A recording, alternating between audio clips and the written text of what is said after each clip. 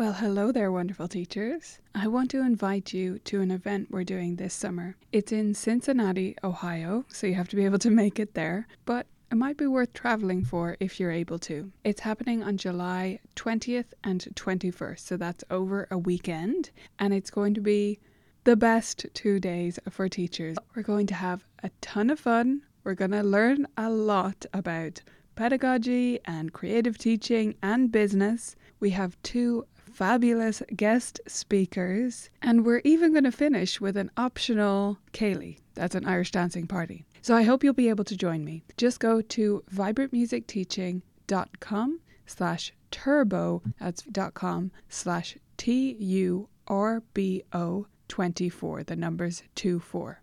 I hope you'll check it out, view all the details there, and I hope to see you in Cincinnati in July.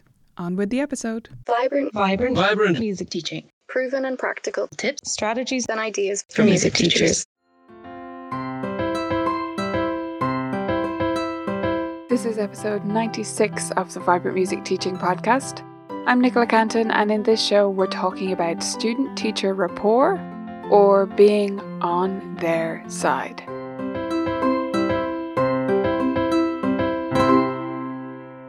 Welcome, wonderful teachers. Great to have you back again. Before we dive into this idea of student-teacher rapport, I want to give you a quick reminder about our 100th episode. There's just 2 weeks left, so you're only going to hear about this one more time after today. I would love to hear your lessons learned over the past year. If you go to colourfulkeys.ie/100, you can leave a message right there on the page. You just talk right into your computer or your phone, or you can record a voice memo on your phone if it's easier and send that through to us. Just email us, reply to any one of our emails and it'll get through to us, or send it to support@colourfulkeys.ie. We would absolutely love to hear your stories about your lessons and to maybe put them on the podcast for our 100th episode. So, let's talk about this idea of rapport. This is so important and such a big factor in our lessons, more even than, I think, than classroom teachers, because we teach one-on-one or one-on-two or even one-on-4. In general, we teach in smaller groups or individually, and so the relationship we have with our students is so important to how we get on. We also teach students for a lot longer than most teachers get to. If things go well, a student will stay with us for years. Most teachers don't have that luxury. But letting students know that we're on their side, that we're part of the same team, is more than just declaring it. We need to show them, with how we communicate and with our actions, that we are genuinely on their side, that we're not some teacher up on high dictating to them about what they should or shouldn't do, that we're there to help them, because we are. That's the whole point. We're there to help them learn about music and become a lifelong musician and enjoy the process. What happens when they don't believe that we're on their side, and I'm not saying when you're not on their side, because you are, right? I know you have their best interests at heart. But if they don't know it, it's going to mean that they don't follow your directions in lessons a lot of the time. We see this a lot with the younger students, that they don't do what you ask them to do. And the reason usually that they don't do that is because that rapport isn't there. They don't believe that you're there to have fun with them, that you're there to help them. And so they don't follow what you set out for them to do, what you had planned for them. Another consequence of this is that they don't follow your directions at home. This is even more common. If they don't believe that you're on their side and that you're there to help them, and really believe it, not just be able to say that or nod along as you explain it, it's going to mean that they don't follow your practice directions at home, which leads to inefficient practice, or at the worst, no practice, right? They just don't do it. Now, there are many reasons for students not practicing or not practicing well, but this is absolutely one of them. If you don't have a good rapport with your students, they're not going to go home and do things in the way that you asked. They're going to be much more likely to do that if you have that good relationship. And one more consequence of students not believing that you're on their side or that you're on the same team, working towards a common goal, is that they'll quit. They'll decide that these lessons just weren't for them, that it wasn't what they expected, that it wasn't doing what they'd hoped it would, and so they'll quit. The magic of having rapport with your students mean that they will follow your directions. They'll go with you. They'll try things that seem scary or unfamiliar or like they're veering away from their musical taste because they trust you and your judgment, and they know that you're leading them somewhere fantastic that they want to go. It'll mean that they follow through with practice directions at home, and they try out different strategies that seem counterintuitive but you know are going to work. And it will mean that they stay with you for the long term, which means they can get real results and turn into lifelong musicians. So I want to look at it building this rapport, or this idea that you're on their side. And I want to look at it for 4 different ages, just to give you an example, because it is a bit different for different age groups, but it's just as important with everyone.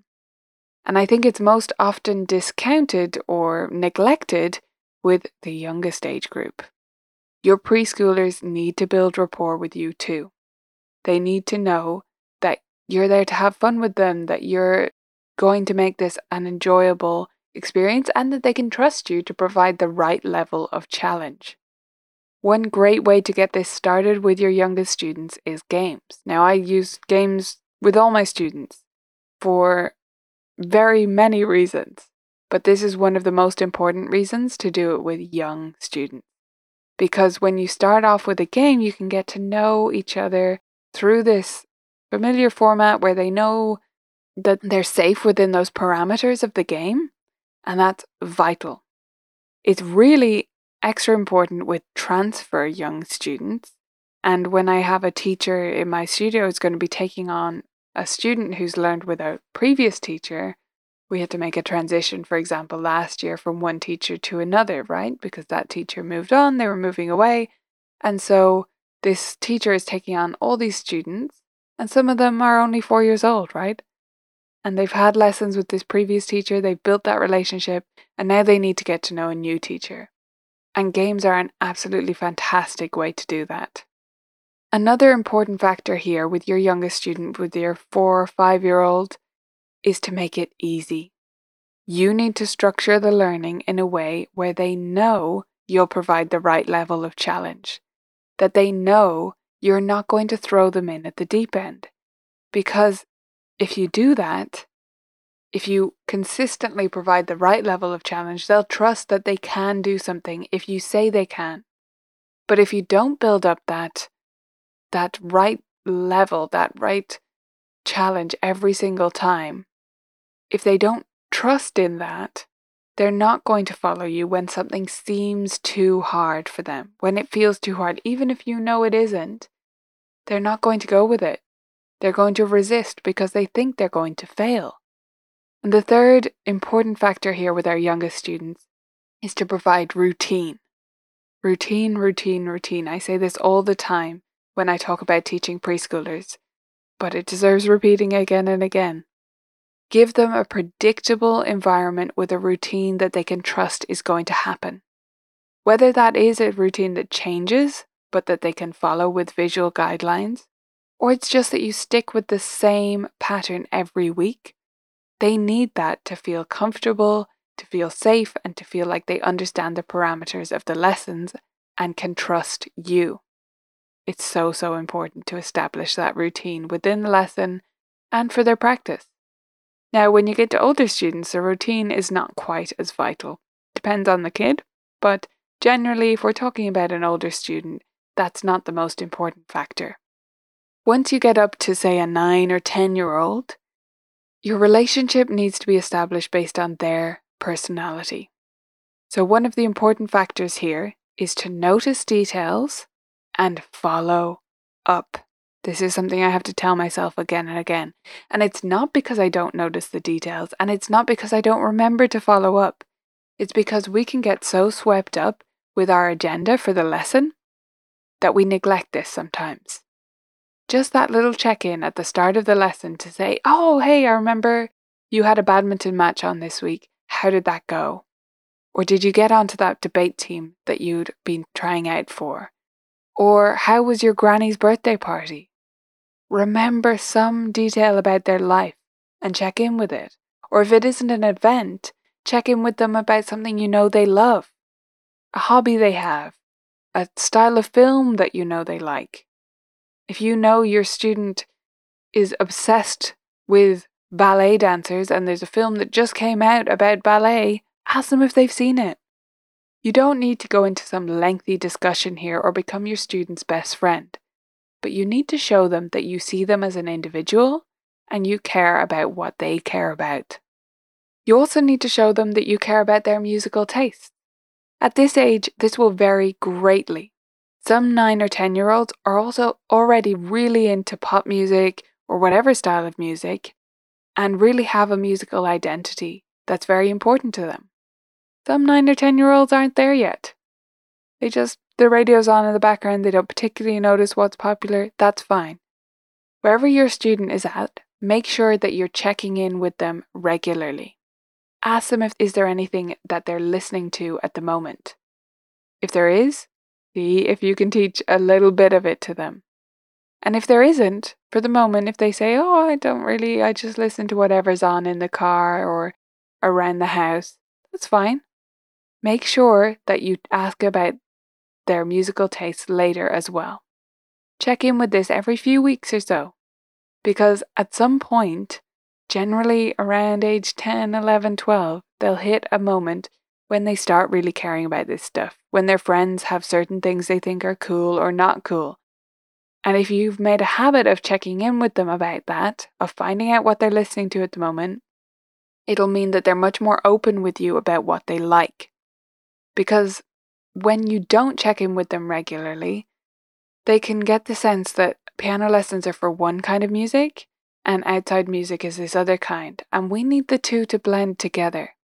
We need them to see that the music they listen to is something we see as valid and that they can sometimes or regularly learn some of that music in their piano lesson. Another great way to build rapport is to experiment with different forms of group lessons. Now, this might sound counterintuitive because I'm talking about building student-teacher rapport, and then I'm saying, well, a great way to do that is include another student. But actually, you can vibe a lot better with 2 students and you can build up a different kind of relationship.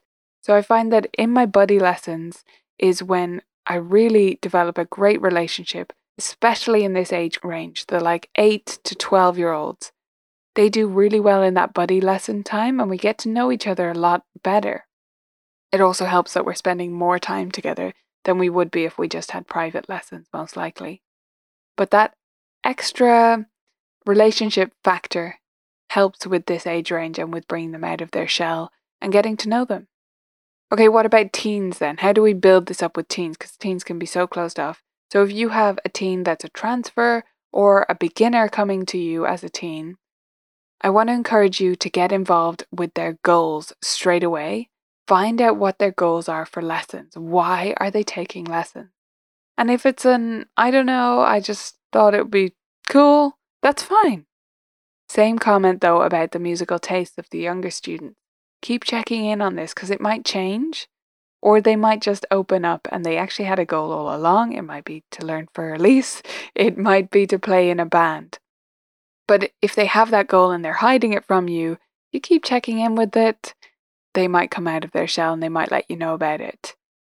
And if they don't have a goal at the start, one might develop as you go through, as they hear other kids around them playing certain things or doing certain musical things. A goal might crop up for them. So make sure to check in with that regularly. And if they do tell you about a goal, relate things back to that goal as much as you can. So yeah, if they want to learn the original version of For Elise and they're a beginner, they're not going to do that straight away. But you should let them know that you have that in mind as you work through stuff. They won't be able to see that what you're teaching them is going to prepare them for that goal. So let them know about the stepping stones along the way. Let them know how far they are away from something that they've let you know that they want to do, right? And the other thing with teens that is really important is to just be straight with them. Be direct. Don't dodge around issues. Don't pretend that reading isn't going to be hard to learn. Don't gloss over things or try to sugarcoat things. They know what's up. They know when you're hiding stuff. And if you're not direct with them, there's a very good chance they won't stick with you because they need to know what's going on. They need to know that you can treat them as a grown-up or an adult to the best of your ability. Yes, not in every area, but in a lot of areas, they actually can take it. They can understand that you need to balance this and that. And if you're just direct about it, let them know that it is working towards what they want to work towards, but that you also need to teach them XYZ because you want them to be able to read music so that they can do all the things that they want to do. They're going to be much more open to that and they're going to follow through on that stuff at home as well. The last age group I want to talk about is adults. So adults have some of the same factors as teens. The first one is to make sure that you know their goals and that you are checking in with those regularly. Some adults will just want some kind of musical experience and they don't know and they want you to lead the way, and some have a very specific goal in mind. But same with teens, just keep checking in with that and make sure that you know where they want to be going. Another important factor with adults, though, is to validate their feelings. And in particular, validate their feelings before they even voice them. So when something is going to be frustrating, when practice is going to be hard to stick to, when a particular strategy is going to feel one way or another way, be straight about it. Let them know. Acknowledge when things are hard and just say that you understand it, that it's the same for everyone, that they're not unique, they're not a snowflake. This is happening for everyone else too. Yes, it is hard. Yes, it feels like this right now, but on the other side, it will feel like that. Validate how they're feeling right now and the work that they're putting in. You don't have to go over the top. It's very hard to praise adult students sometimes because we don't want to be like, oh, good job, well done, right? And sound cheesy and like we're treating them like a kid. And we don't have to do that. But we do have to acknowledge when they've put in effort, that it was difficult, and that they have gotten somewhere. Let them know that you see what's going on, that it's normal, that it's part of the process, and that what they're going through is real. Okay, so do you think that students know or students feel like you're on their side? I'd love to know what you think about this topic. Share it with us over in the Facebook group, VMT Clubhouse for members, or Vibrant Music Studio teachers if you're not a member yet. Tell me about your experience with developing relationships with students. Is there a particular age range that you struggle with? Is there one of the tips that I mentioned today that you think, I'm really not doing that? Let me know your thoughts over there. And before I let you go, I want to let you know about a webinar we have coming up. So it's on the 20th of May. I'm really looking forward to it. It's about choosing relevant repertoire for your students. So it's very much related to this idea of building rapport and goals, particularly for your teens and adults. I'd love it if you could join me. Just go to colourfulkeys.ie/relevant to sign up for that. And I'd love to see you there. That's it for this week. Bye for now. There's still time to book your ticket to the Music Teacher Turbo Boost. This is going to be a 2-day seminar with creative and innovative teachers in Dublin in Ireland on August 27th and 28th. So if you can make it over here at the end of August, we would love to see you there. Go to teacherturboboost.com to book your ticket today.